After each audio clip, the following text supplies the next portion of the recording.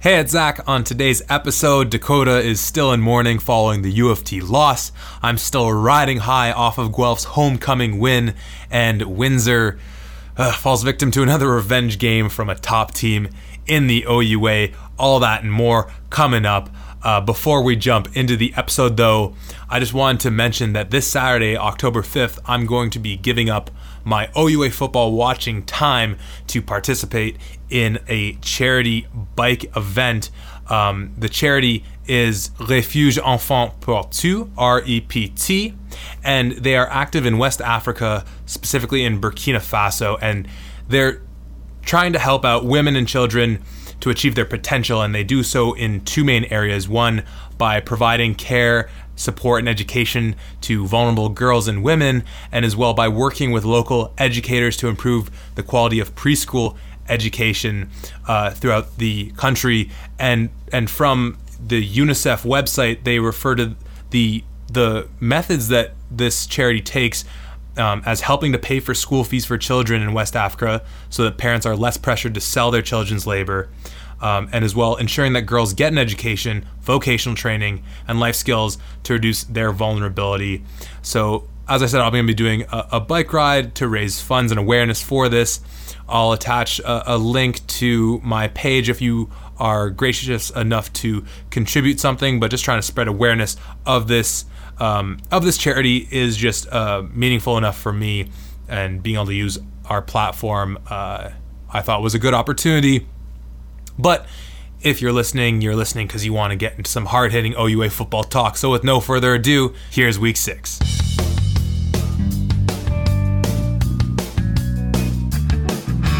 This is Justice Allen, running back number 4 for McMaster. It's Eric Starzella, starting left tackle for the Guelph Griffins. Dylan Giffen, left tackle the Western Mustangs. And you're listening to At the 55. At the 55. At the 55. Stay tuned. Best OUA podcast.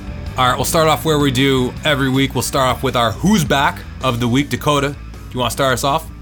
Yeah, I would. And who's back in more ways than one, obviously coming off the bye. You'd asked me a couple weeks ago if I was going to give the Dun chain to him, and I said no, not yet. I called him, they said hold that, so I'm going to hold that for a couple more weeks. Wilfrid Laurier, Wilfrid with an I, not an E, as many people have mistaken before. No, they scholars even. Yeah, scholars even. No, they came back, had a pretty commanding win, and now they're still in the playoff hunt, so that's definitely my Who's Back of the Week. And for me, I got to give it to your boy, Barney himself. Of course, that being Clark Barnes. We saw him in very limited action, only returning one kickoff, which only went 22 yards. So, unfortunately, the streak is over for Barney, in which the first kick he returns of a game he takes to the house. A little surprised that they would bring him back, but only use him in such limited action. I feel like, given how impactful he's been, it would kind of be an all or nothing. He's either good to go and you use him as much as you want, or you still lay off. But either way, great seeing 6 out there again for Guelph. He's my pick for Who's Back. For our Players of the Week, I'm joining you in the silence and just go check out our socials. If you're not on the socials, our apologies, but it's 2019, so go check that out. And so, with no further ado, we'll jump into our first game, our pick for Game of the Week, which was Ottawa Guelph. Final score in this game, the Guelph Griffins 33, the Ottawa GG 6. This game was in Guelph. It was the Griffins' homecoming, and the fans that filled up Alumni Stadium got everything they could have wanted. Rainy day as it was all across Ontario, but much like in many of the games we've seen for the Guelph Griffins, the big story in this one is defense and special teams. Now, obviously, you said the score already, 6 points allowed to Ottawa. And if I do some quick math in my head, I believe that now accounts for only 28 points this Griffin team has given up in the last 3 weeks. 6 against Ottawa, of course, 9 last week against Western, and I believe only 13 against Waterloo the week before. Of course, with Ottawa, it's Ben Miracle in there. We've seen some good things from him, young quarterback filling in for Sawyer Bittner. But you combine a young QB at the helm for them on an opposing team's homecoming with the defense this Guelph Griffins team has. I mean, that just spells disaster, right? Yeah, I was going to save this for later, but I'm going to hop right into it. Ottawa's offense is my do better of the week. This week's do better is brought to you in part by the letter B. B as in Ben Miracle, you threw for 69 yards. B as in Ben Miracle, you threw 4 interceptions. B as in Graham Brody, who had 2 picks for 120 return yards. Sorry, let me do some quick calculation here. Yeah, that's more than the entire passing offense. B as in Berger, who... Okay, he actually had a solid game, 89 yards. But Ottawa, you are not going to be able to rely on your defense to win out the rest of the season. This is, I think we had a lot of people maybe being like, oh, Ottawa can definitely take this Panda game next week. Ottawa might not win another game this season. They're not looking like a solid offense. Yeah. Right? B as in, please bring back Bittner. You can't win games with zero offense productivity, and especially you can't win games when you have more penalty yards against you than you have offensive production. Yeah. And for that reason alone, Ottawa's offense is my do better of the week. And you mentioned that point about the penalty yards. I can only imagine how much fun the Griffin players were having on Saturday night. I'm sure they hit up Frankenstein's. It was probably an absolute just rowdy affair because you have your homecoming, you get the W, and then that leads into your bye week. I'm sure you get a little more leeway in terms of the amount of, maybe no Sunday meeting. Yeah, maybe no Sunday meeting. Maybe no rundown, whatever it might be. Maybe no Monday morning runs. Oh, baby, wouldn't that be something? But if you're Ryan Sheehan, though, as you alluded to, the big thing for Guelph, because this game is just littered with positives, and you don't want to rain on those things, but as you did mention, Guelph had more penalty yards than Ottawa had on offense, and that's thanks to 16 penalties that Guelph gave up to the tune of 194 yards. And as you mentioned, this Ottawa team, the defense is still very good. That defensive front is really good. They still have some of those guys in the secondary. Luke Grease, I was a big fan of his last year. Same with Cranston there, and their defensive front has been really solid. But obviously, offensively, this team's just not going to be up to a caliber to play against teams like Guelph, McMaster, Western, even say, Waterloo, or throw in some of those other middle of the pack teams. I mean, we'll see how they do against Carleton. But it's such a shame because we saw how competitive Ottawa looked with Bittner at the helm when they went into Hamilton and almost took that game against them. It was a very solid game. Yeah, like I'd say, I'm forgetting the final score. I feel like the final wasn't as indicative of how competitive it was, but really up until Bittner finally came out of that game, there was still a shot for Ottawa to win it, and that game was thoroughly a competitive game. And I don't doubt that, I don't think anyone could doubt that with Bittner in this game, it would have at least been closer. I'd probably still pick Guelph in it. But it is such a shame leading into the Panda. Yeah, definitely, and I think this poor offensive performance that they're having, one, as a defensive unit, you have to be frustrated. There's no doubt that you're kind of holding yourself in games that Guelph. They've shown me especially that they do have a solid offense, but they're still holding Landers to 2 touchdowns. That's pretty solid. And you're just kind of looking at your offense being like, get us something. And now you're going into the Panda game where we'll obviously talk about it later, but Carleton's coming on the up, Ottawa's on the down. Mm-hmm. It's kind of a, we'll get into it later, but it's kind of a loser goes home situation, and they need Bittner back, and I haven't heard a whisper of him coming back anytime soon. Yeah, I think it was going into this weekend, or perhaps it was going into week 5, where I had written that based on the way the season had played out, it seems like that the Panda would turn into a loser goes home. And at the time, my thinking was that, it's certainly looking like Carleton, and this is, once again, going back about 2 weeks, Carleton dropping the game against Western, and then dropping the game to Waterloo, of course, where it looked like if only one Ottawa team makes it, it would be the University of Ottawa. And in a week's notice, it is so rapidly switched.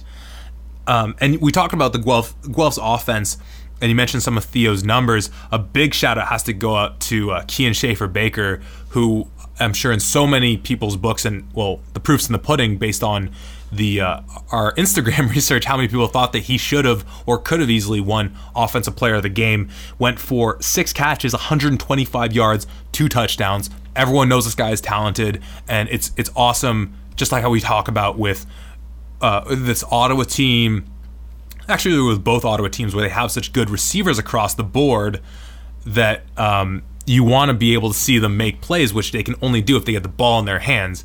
And the first touchdown, obviously, what stands out is him laying out to make the catch. But what I loved seeing from Theo on it was that Ottawa was bringing pressure. And to Ottawa's credit, they definitely were getting after Theo. A big point for Guelph, not to go on too much of a tangent here, is that offensive line is seriously banged up. They have so many young players, either rookies or guys only dressing for their first couple of games, now playing for them. They move Coulter Woodmansey to left tackle, normally in at left guard. But Ottawa's getting pressure on Theo, and kind of how we talked about with how McMaster and Andreas Duick runs their offense, where even when you bring pressure on him, he knows he has guys coming open. And Theo just knew, all right, I got Baker going to the end zone, put it up there, even though he's under pressure, and Kean went and made the play. Yeah, so my only question for you now, since you so lovely pointed out for me a couple weeks ago, is this a bad time for Guelph to go on the bye? I mean, that's playoff pictures are kind of locked, but also kind of not locked. Queen already, came in and upset me after a bye week. So, no, that's a great question. I mean, by the same token, you also have Queens going on their bye week as well. So if there is a bit of a bye week, curse or something of that nature, then it would afflict obviously Queens just as much as it would affect Guelph, and that is going to be the game coming out of it. That may be true. I don't think the bye week would slow a defense down. That's number one. Offensively, I think the biggest thing for them is just getting healthier. That offensive line in particular, it's kind of neat how with a lot of these teams, you can see the same kind of trends throughout generations of players come through. Western's known for everything. Obviously, they do everything to the highest level, but a team like Carleton having a strong defense that they hang their hat on. Team like Laurier having a really good defense, really good run game. Guelph traditionally as well, really strong run game, or really strong defense, really strong specials. Normally offensively, little more traditionally, and this goes back to even when I was there, the run game always a little bit more dominant in the passing game. And aside from that one Kane Stevenson performance against Waterloo, really haven't seen that running game take off. And I think that's a product.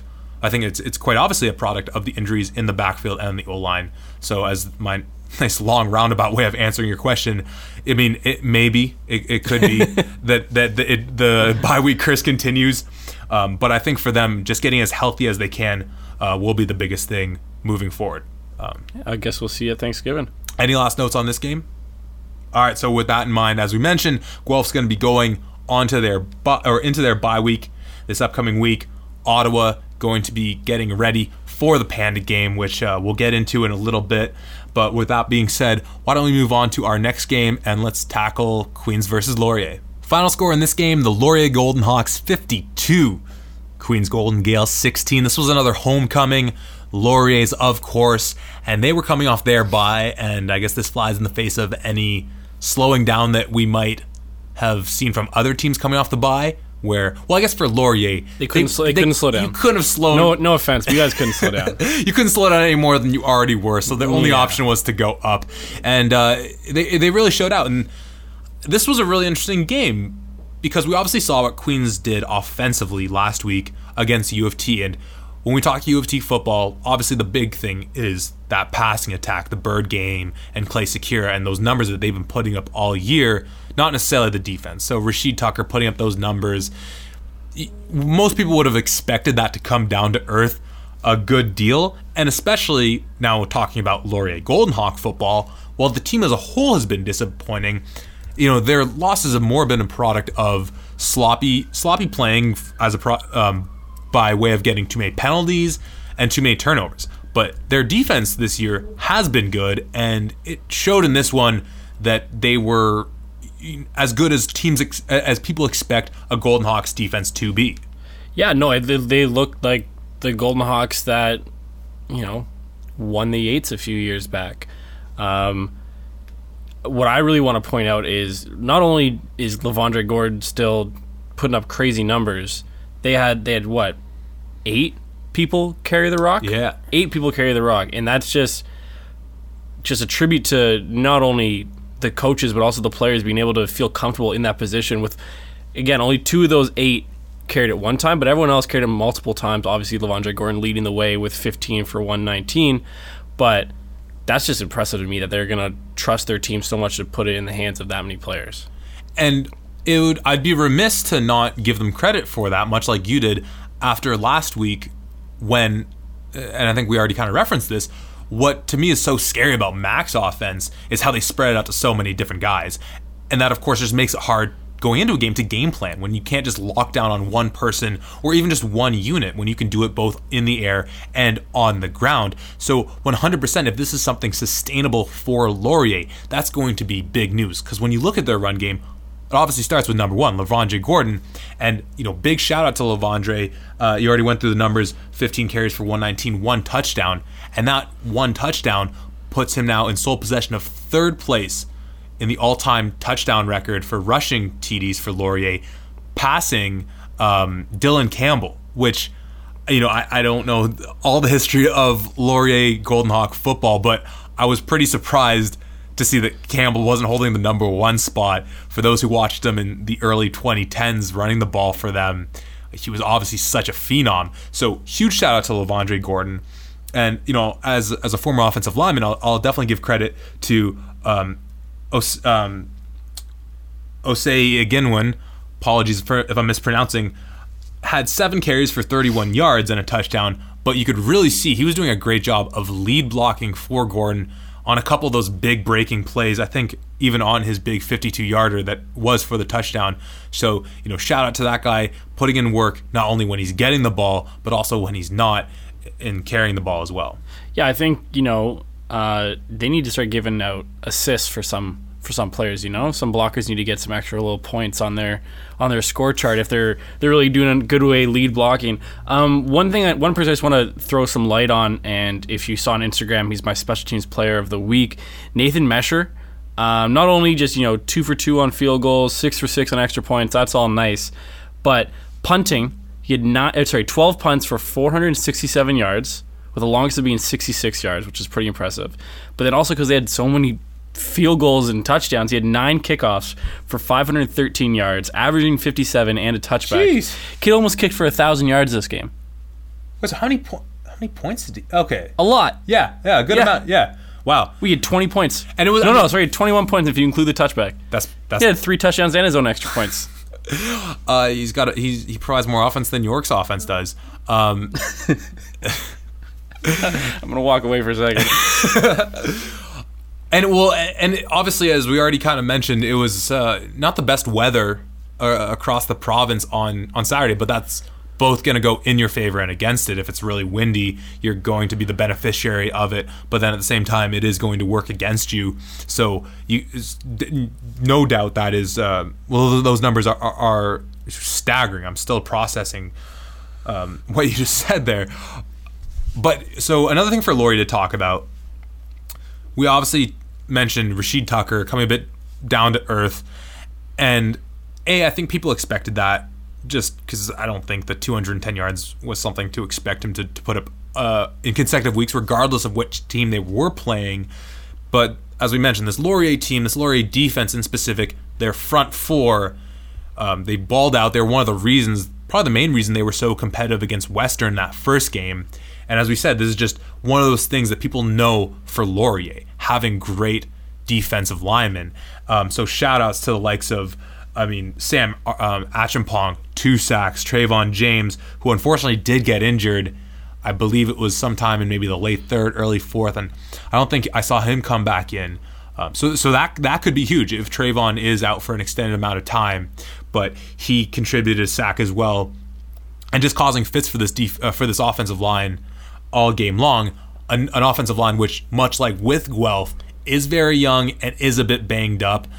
As we saw last week against Toronto, though, that didn't seem to bite them, but I don't think many people would compare what Toronto does defensively. Obviously they have some really nice guys. I'm a big Malcolm Campbell fan, but you wouldn't necessarily put them on the same level as Laurier's defense, though. No, I don't think you would, but again, obviously I think they surprised all of us when Queens beat U of T last week, and maybe they're coming down to earth a little bit and looking at the Queens team we were talking about, where they're going to surprise us all in a good way if they make the playoffs this year, but they're not in it to win it right now. I don't think that's obviously It's nice to win it right now, but like we said, 3 or 4 weeks, they're looking at the future. They have a lot of young talent. This is great experience for them. If they make the playoffs, that's even better. Get the young guys in there, but they're still doing better than a lot of people thought they were going to do, and this game just kind of shows that, they did great against U of T, but when they go against such a veteran defensive line, they're going to, show a little bit of weakness.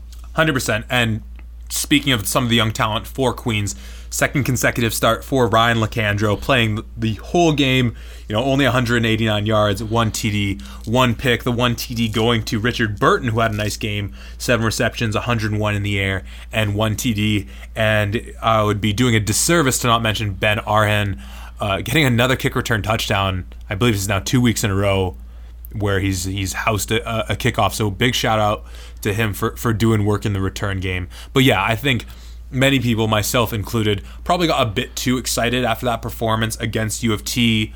Obviously, just in the standings, I think it just really got a lot of people thinking that, oh wow, Queens could not. They don't have an inconceivable path to the playoffs now. Combined with the performance of Rashid Tucker, seeing how that defense played, and speaking of their defense, shout out to Cam Lawson. He went out in that U of T game. He was back in this one. So good to see him holding it down in the middle. One of the top defensive linemen in the province, in the country, really. So good to see him there and healthy. But yeah, I think, as we said most of the year, aside from the little extra hype that we gave them after the U of T game, this is a team that's still looking incredibly good, looking forward towards the future, I think. So any last notes on this one? Yeah, it's going to be interesting how the next couple weeks play out with a lot of 2-win teams. Obviously, we'll get into that. I wrote a blog about it, and then I got really sad when I realized how the math works, so I deleted it. But no, we'll just see, what the future holds. They got the bye next week, so get some rest for the young boys. And actually, the last note I'll mention, because we were kind of confused by that Carleton-Laurier 11 a.m. start, which week 9, I'm sure we'll get into that down the line. We were kind of talking back and forth about how that will almost definitely be a winner go home scenario for those two teams. But they mentioned on the broadcast of this one that that's their school day game. So I think it's a Friday morning. So I guess, I don't know, they get local elementary schools or high schools get a couple hours out of school. I thought you meant university. I'm like, if you're smart in university, you don't have Friday classes. That's a fair point. But yeah, I know we were just a little confused by that. So looking forward to next week. We already mentioned Queens will be on the bye, and for Laurier, they are going to be traveling to Windsor to take on the Lancers. And with that in mind, I think we should go talk about. Are you ready to talk about it, Dakota? I don't want to talk about it. All right, Dakota left. All right, just do it. Let's do it. Let's go talk about Toronto versus Carleton. Final score in this game, the Carleton Ravens 29, the U of T Blues 19. This game was in Ottawa. Dakota, I don't know if you were actually able to physically go give Clay the dun chain to hand over to Carleton in anticipation of a loss, which almost definitely would have knocked them out of playoff contention. But Carleton picking up the win. Both these teams now at 2-3. The tiebreak scenario is just getting ridiculous. I know that you're working on a piece to break that down leading into the final weeks to come. But really good bounce back from Carleton in this one.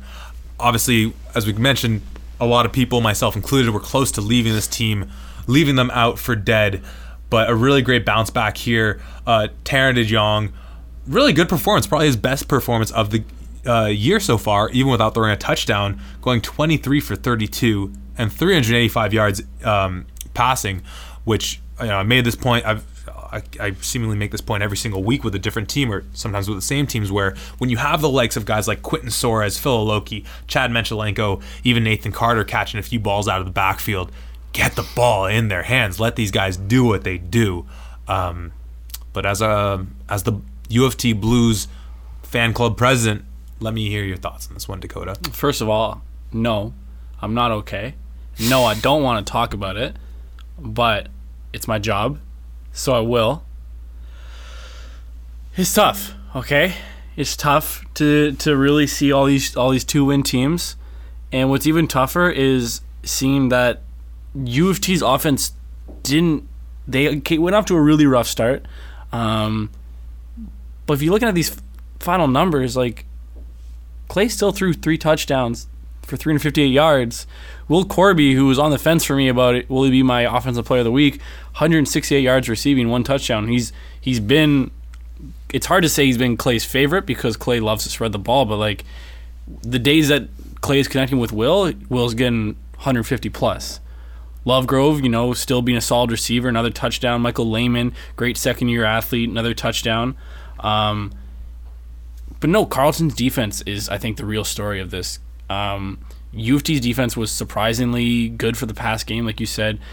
Tanner could, needle his way down the field, but still couldn't get in the end zone, so they had to rely on Nathan Carter, who's a great running back, don't get me wrong. And looking at these numbers, he's less than 200 yards away from breaking the all-time rushing record. But, man, I think Jack Casser, another great game. 6 solo tackles, 2 sacks, minus 19 yards. Mm-hmm. Sorry, Jack Casser is his name now.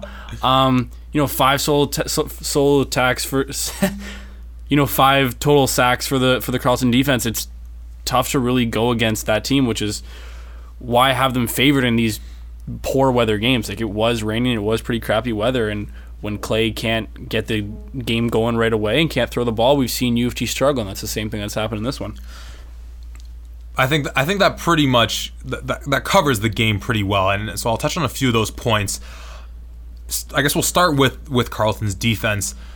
I think we've now seen in back-to-back weeks 2 teams in the likes of Queens and Carleton give kind of a roadmap on how you can, well, and as you kind of point out, Carleton didn't really slow down this U of T team, but of course there's context to it. When your offense is explosive enough to put up massive numbers, only scoring 19 points despite all the yardage, that's definitely a much more tame performance. But what we saw with Queens do against them was seemingly fairly blatantly just, all right, we're not gonna let anything go over the top. They just umbrellaed them. Yeah, you want to throw intermediate routes, everything over the middle, go for it. We'll give that for you all day long. If you want a death by 1,000 cuts us, go for it.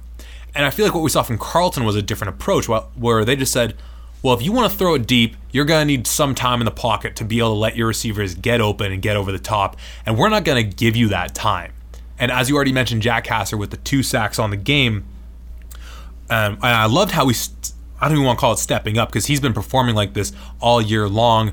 Our brother Eddie Meredith has him down as the best linebacker in the league, and I don't think there's too much debate as to that. I think that's a very solid pick.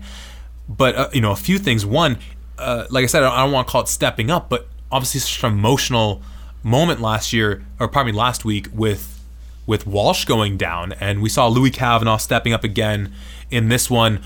Solid performance for him, holding it down to will position. But you have to imagine that that this defense was really trying to rally around that loss, and they did some funny things defensively. A lot of times they would just have Shaheem Charles Brown out there as the only defensive lineman lined up, maybe in a 3-point stance, sometimes just in a 2, moving around, and they would have all those linebackers kind of dancing, moving in from their regular depth up to the line, and then all of a sudden they'd be just coming at the last second.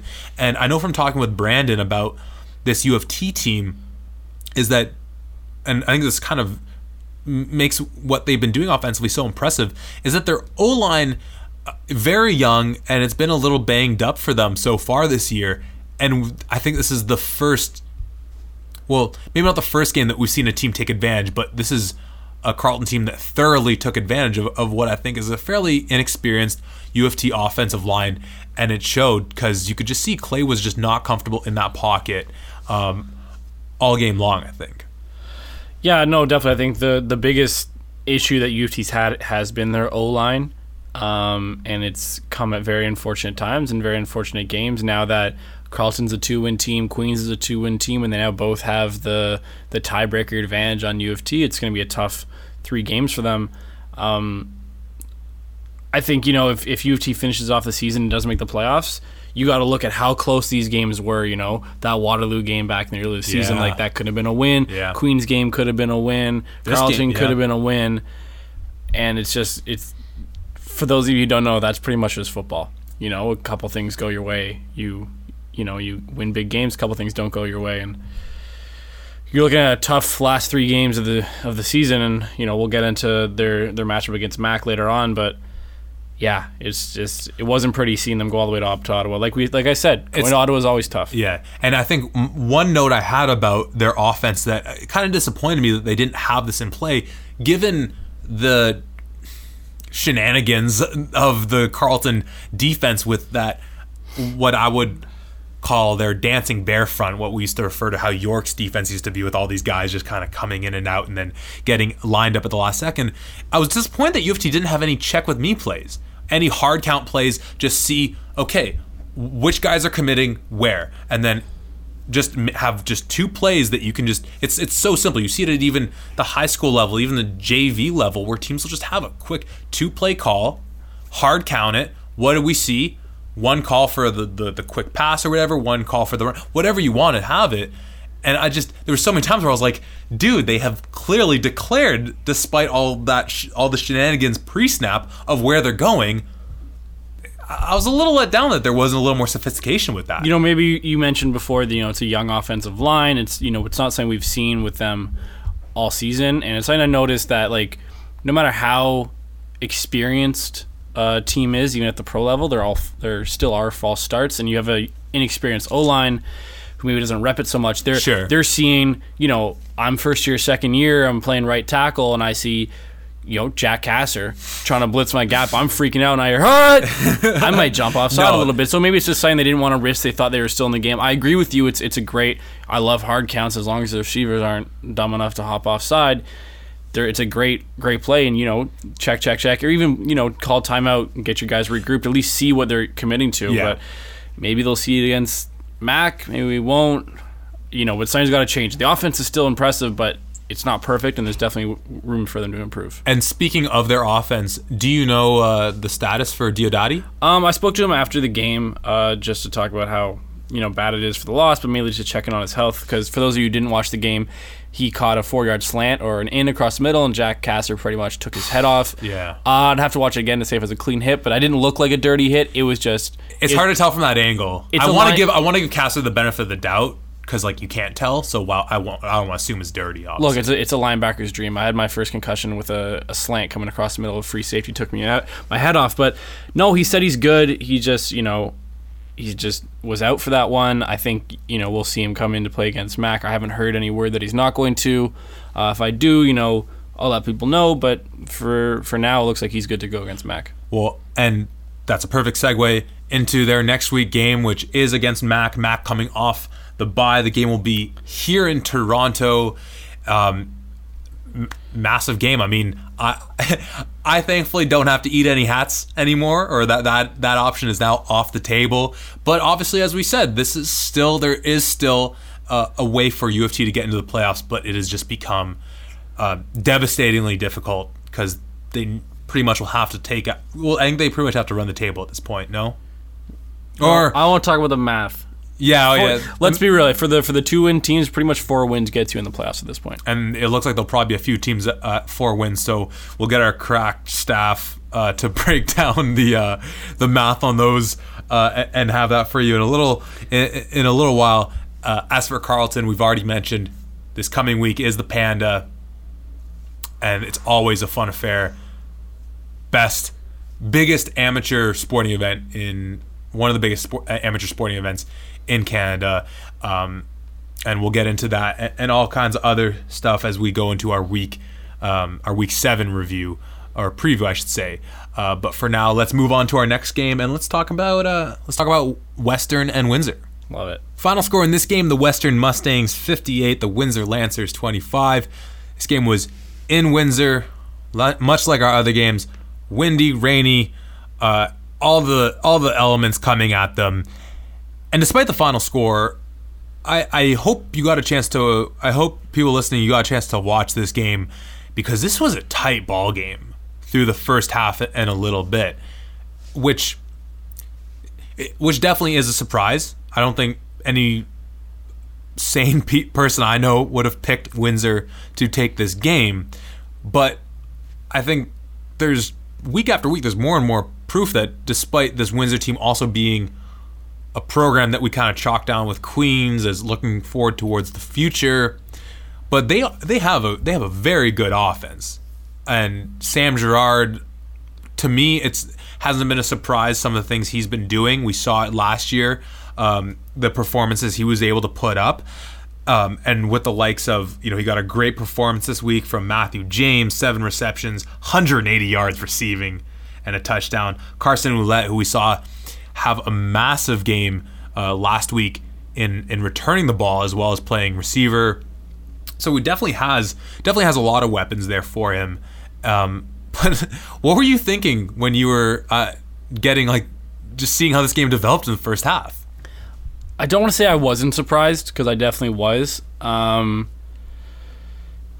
don't know. I always say that Western starts a little slow, and I kind of expected a slow start from the offense. I didn't necessarily expect a slow start from the defense. So, you're going into half, and it's Western up 23-17. Yeah. I was like, it's a little surprising. When I started getting those Twitter buzzes going on, because I couldn't watch the game live, showing me that Western kept scoring, I was a little more, okay, this is the Western that I know, and Chris Merchant decided to be more of a quarterback this time. Good 340 yards in the air, 4 touchdowns with a long of 82, 1 interception. I think he's thrown a pick every game this season. I'm not 100% sure on that fact, but I'm not surprised that he's been throwing picks. Trey Humes didn't break the 100-yard mark, still looking like Trey Humes that I said he is, 92 yards and a touchdown. Kind of a big show. Brett Ellerman, I think he's still borderline.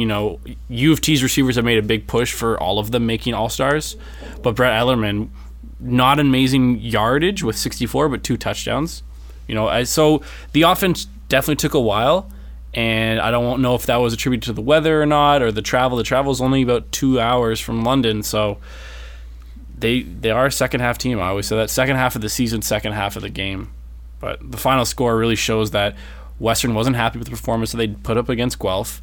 The same way Mac wasn't happy with the performance they put up against York. True. And now, am I right in saying it's been over 100 points in these quote-unquote revenge games against Windsor? Yeah, that sounds poor Lancers, man. But I think Mac put up over 50, and now Western put up over 50. Yeah. And then, so I feel bad for Windsor when they face powerhouse teams that have been kind of struggling against teams they should have put big numbers up against, and now we'll see what happens next week. But no, Western's offense looked like Western's offense. Definitely. And you mentioned the performance of Ellerman. I want to give a shout out to Malik Bessinger, because we saw against Guelph, I don't have off the top of my head the stats that he put up, but we saw a couple bad drops.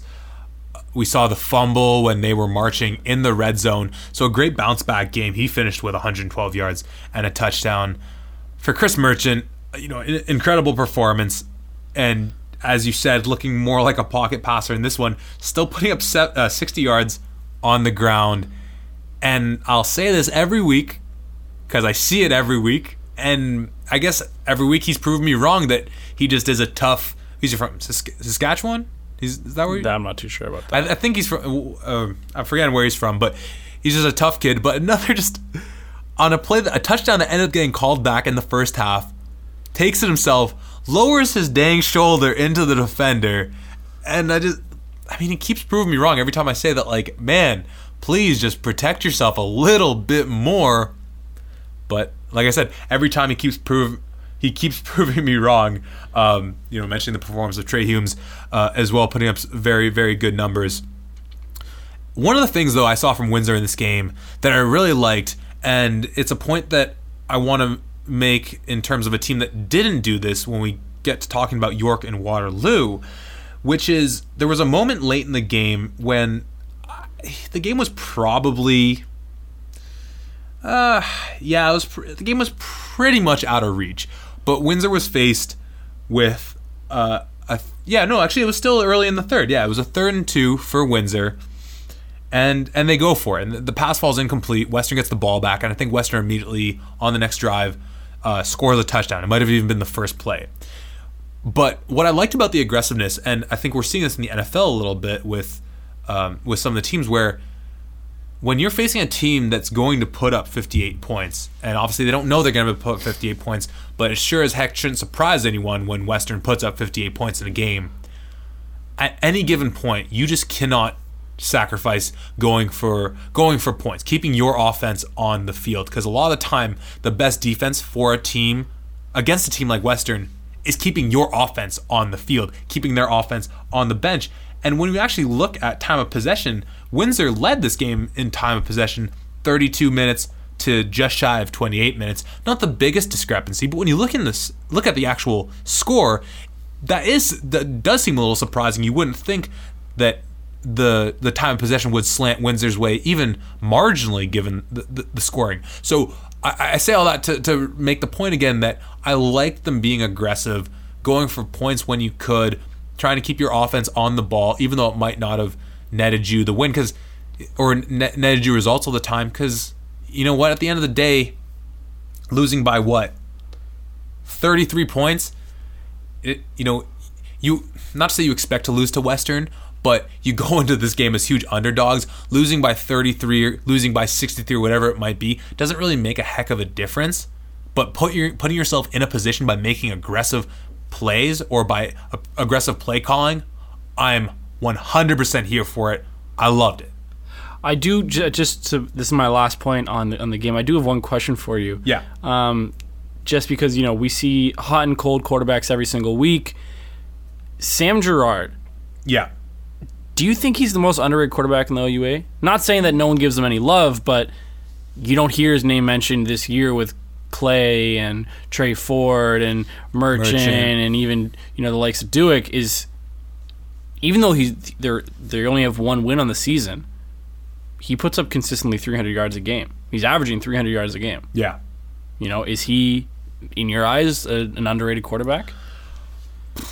You're probably right to call him that, just in terms of the eyes of OUA watchers, and I think that's on us as well. But I think that's more a product of the position that Windsor is in. Much like how, while he's injured at the moment, I think Brett Hunchak for York is extremely talented. But it doesn't really matter. I mean, you're the quarterback. It's the most important position in the game. And while the game is way more complex than to just put it on one player, when your team is only winning a single game or 2 games a year, you're not going to get all the fanfare that other teams might. And then you couple that with not just the performances that a Clay or a Trey have been putting up, but just how explosive they've done it. There's nothing quiet about the numbers they put up. Girard, he puts up his numbers, and it does seem a little understated. So I guess it's a bit of a waffle of an answer there, but I guess he is underrated in the scope of how people perceive, if you were asking people to list off top QBs. In terms of just talent and ability, I don't think he should be. But at the same time, that just goes to speak to the amount of talent in the league right now. The fact that we can talk about a guy like Sam Girard as underrated or underappreciated, whatever you want to be, while I want him to be able to get all the accolades he can for doing what he does, which is perform as a very, very good quarterback, it makes me happy to know it's one of those kind of good, bad things. The fact that Girard goes under the radar, but like I said, that's just a testament to how many good quarterbacks there are in the league. You know what I mean? Yeah, definitely agree. So that'll pretty much wrap it up for that game. For these teams, Windsor's staying at home when Laurier is coming to town next week. And for Western, they are returning home to take on Waterloo in a game that I think many people will expect quite a few points to be scored in that one. Any final thoughts on this one, Dakota? No, it's everything. Yeah, beautiful.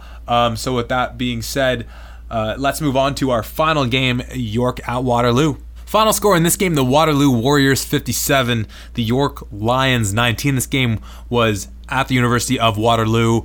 I think it was their homecoming too, but of course they have the Battle of Waterloo coming up in a few weeks, which will obviously be a huge affair for people in the Kitchener-Waterloo area. So this is a game that I don't think there was too many things that surprised people. Noah Craney got the start for York. I was deceived by the 55-man rosters again in thinking that Brett Hunchak was going to be back. And there was part of me that, this is a York team that beat Waterloo last year, albeit here in Toronto on their home field, and of course with an offense that was much more potent because you had Colton Hunchak, you had Nikola Kalinic, both in the CFL right now on their offense, receiving the ball from Brett Hunchak. But obviously, I don't know, there's part of me that thought, if Brett comes back in this game, there's still, we've seen Hunchak to Hakuna Vanhu be a good combination this year. We've seen the effectiveness of Alex Daly as both a receiver and a return man. Just a beast. Kadeem Hennemings is another guy who's been playing really well. We started to see Darnell Jarrett, the young rookie running back, start to perform well. This guy, Brian Deans, out of nowhere, I don't know who he is, put up 72 yards for them. Shout out to him. So there was still part of me that, given the fact that I think going into this week, Waterloo's defense ranked, I think, 10th in both passing and rushing, that, with Brett back, assuming Brett was back, maybe they could put up a fight. Of course, that's not what we got. It was Noah, and I'm willing to give him credit that he looked good in the first half. There was moments where he was moving the ball for them, but as I kind of set this up in talking about the Western game with how Windsor was a little aggressive, there was times where I just felt like for York, there's a moment where they're settling for a field goal or punting. I'm just like, dude, you're playing Waterloo. They're gonna score on you. You're, like, as much as we will give credit to York's defense, their passing defense has been one of the best. You're not, like, you can slow down Trey Ford, but slowing him down still probably means he's putting up at least 30 plus on you. They slowed him down. He only threw for 250 yards. Oh, sorry, and 3 touchdowns. Okay. But they must have slowed down Dion Pellerin, right? Well, I think so, right? Wait, no, sorry. Sorry, 155 yards and 3 touchdowns. No, so yeah, no, they didn't really slow down that Waterloo, and I agree that they should be aggressive. Big ups to Noah Craney throwing some touchdowns. Unfortunately, one went the other way. Darrell Ford 70-yard return. No, I don't think this game shocked anybody. It is what it is. I look at all these numbers, just going over it again. Alex Daly doing what I would assume Alex Daly can do every single game, which is putting up over 100 yards. Yeah. I think it's over 150 all-purpose. It is, yeah.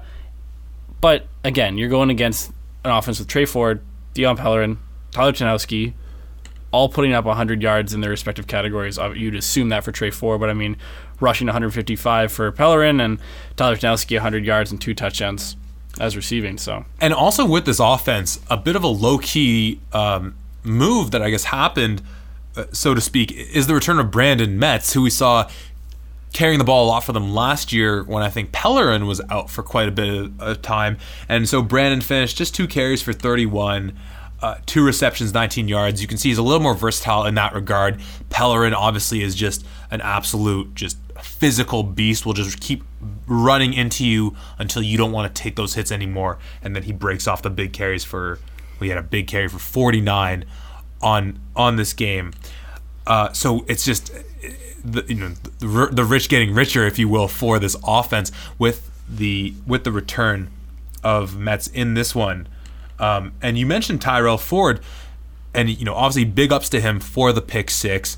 I think he came close to picking off another play. I remember him having a really good pass defense of a play against Luther Hakuna Vanhu towards the end of the first. But this is coming off the Carleton game where he actually got hurt, and the commentators in this one early on made a point of mentioning how if there was one thing that stood out for people who follow Waterloo, is that we didn't see Tyrell returning any kicks in this one, which we've become accustomed to doing. They were keeping him out of the return game, so we saw more Deshaun Jupiter-Dean returning the ball for them. But obviously Tyrell, if he's still a little nicked up from the Carleton game, it didn't show because of such an impressive performance. For York, though, a guy that I know you were big on giving him your Defensive Player of the Week a couple weeks ago, Talik Ayomin.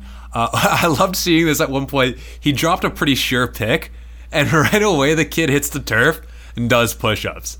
It's such a classic, just high school or rep ball move, but you'll have seen it, young kid. Yeah, no, I always get my receivers to do it at practice. Unfortunately, in a game, they can't really do that. They got to get back to the huddle. But I love seeing, that kind of mindset where, you get better, you get stronger.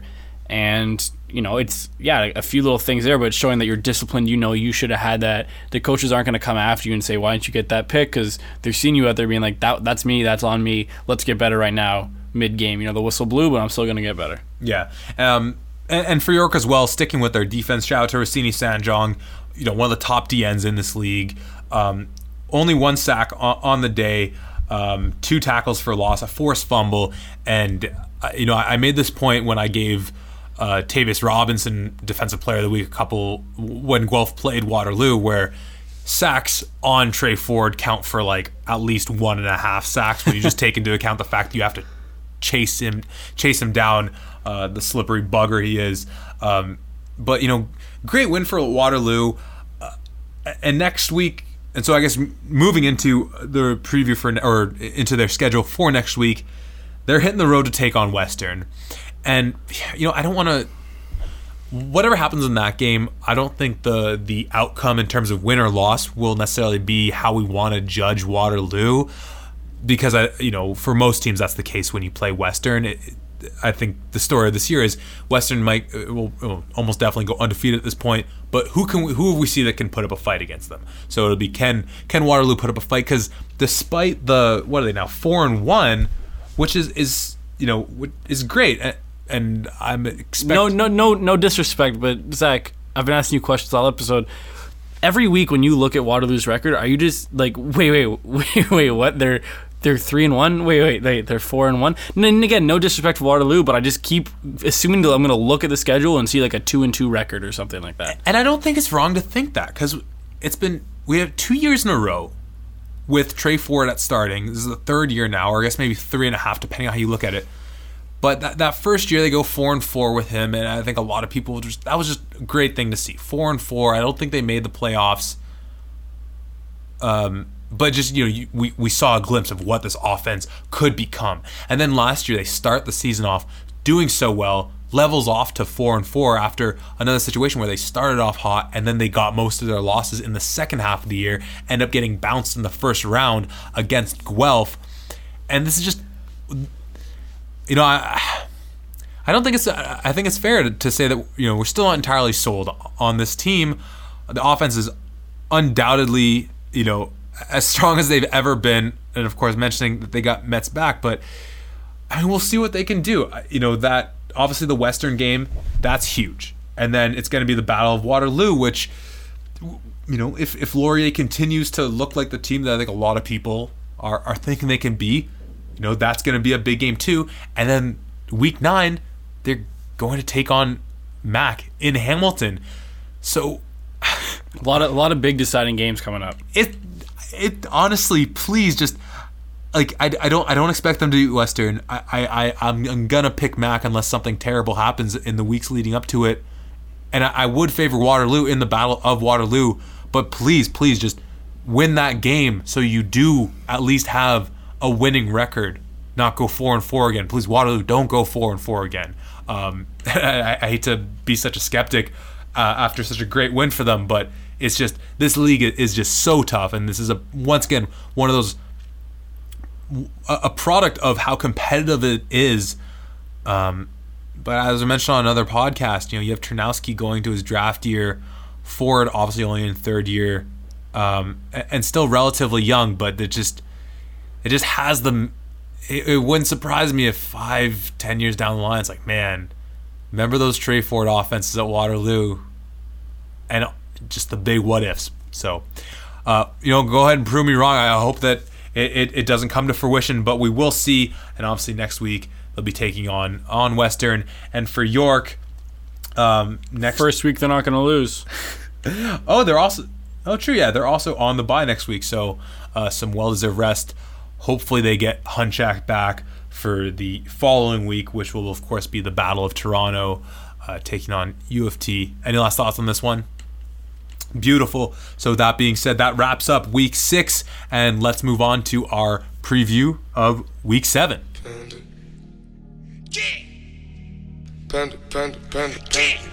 That's right, it's Panda Game Week. Carleton Ravens, Ottawa GG, TD Place. As you mentioned, I think 2 weeks ago, Carleton had already sold out their student section. I'm sure Ottawa is doing their dangest to do the exact same. It's going to be a packed house. It was last year. It is every year. And I'll keep saying it, one of the biggest amateur sporting events in Canada.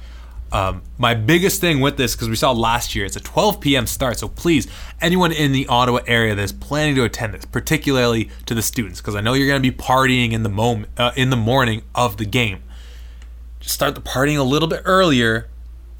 Get there at game time. It frustrated me to no end watching that game last year and just seeing all the students just filing in deep into the first quarter, into the second quarter, even at halftime. By the second half, that place was full, and I'm expecting the exact same thing this year, but I want that to be for kickoff. It's such a great tradition, such a great game. We've seen incredible games, incredible performances seemingly every year in this game. There's so many great Nate Bahar moments from his tenure with Carleton. A huge sporting event. What are your thoughts? Who are you picking this one? So just a couple things. We talked offline last week, and I think both you and Eddie were saying it was leaning towards Ottawa. Yeah. And I'll ask you now, and you'll answer later, sort of thing. Does Ottawa's offensive performance change your mind? And also the second thing, I think it was week 2 or week 3, we were talking about the Panda, and you're saying Ottawa has, pretty much dominated in recent history. I just want to point out that since it's come back in 2013, Ottawa won the first year it came back, then Carleton won 4 in a row. True. And then Ottawa did win last year. They do currently have the precious Panda. But for me, the way that Carleton's defense has been playing, the way that Ottawa's offense has not been playing, again, it's going to be a close one. They're always a close one. Let's look at the last couple scores. 38-27 for Ottawa. Yeah, that's not great. 33-30, 43-23. Again, not great. One was another overtime, 48-45. Then 33-31. That was that last second Hail Mary to Nate Bahar. Yeah. Going with Carleton taking back the Panda. Yeah, first of all, I believe it's Pedro the Panda. So shout out to Pedro. I'm going to go with Carleton as well. And I think, much like with so many of these games, if we, because we do this we do this early in the week, if we get word that Bittner is back, then we'll obviously have to take that into consideration. But as it stands, I think between Miracle and Tanner, we've just seen more production for the Carleton Ravens offense with Tanner at QB than we've been able to see for Ottawa with Miracle at the helm. I'm sure a big part of that is the fact that going into the year, Carleton knew and expected Tanner to be the quarterback with Arruda leaving. And for Ottawa, it was obviously due to the devastating injury to Bittner. But it's been now, I think, 3, maybe even 4 weeks you've had Miracle in there. There's been some positive signs. The running game started to look good, Jordan Berger. But I like this. I like this Carleton defense.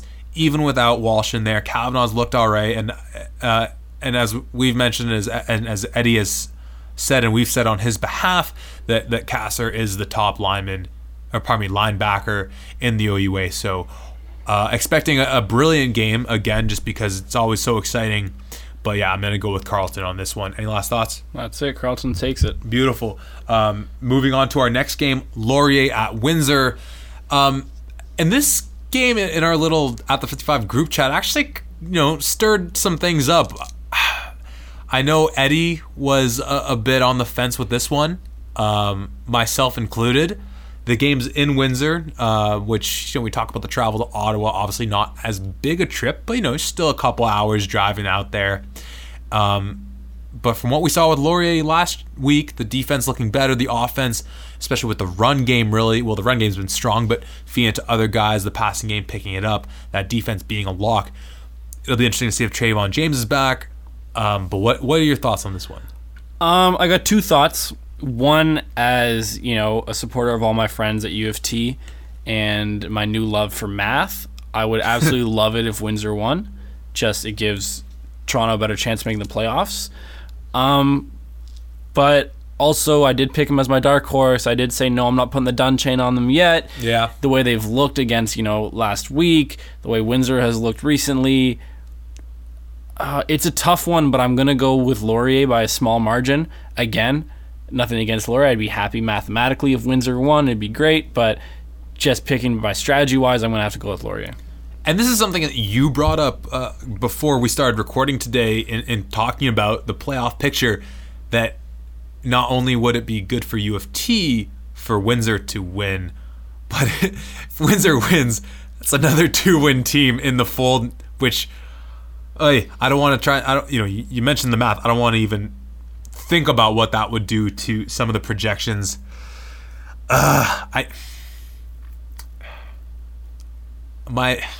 We could come out of this week with a lot of 2-win teams, and I then throw away my math textbook.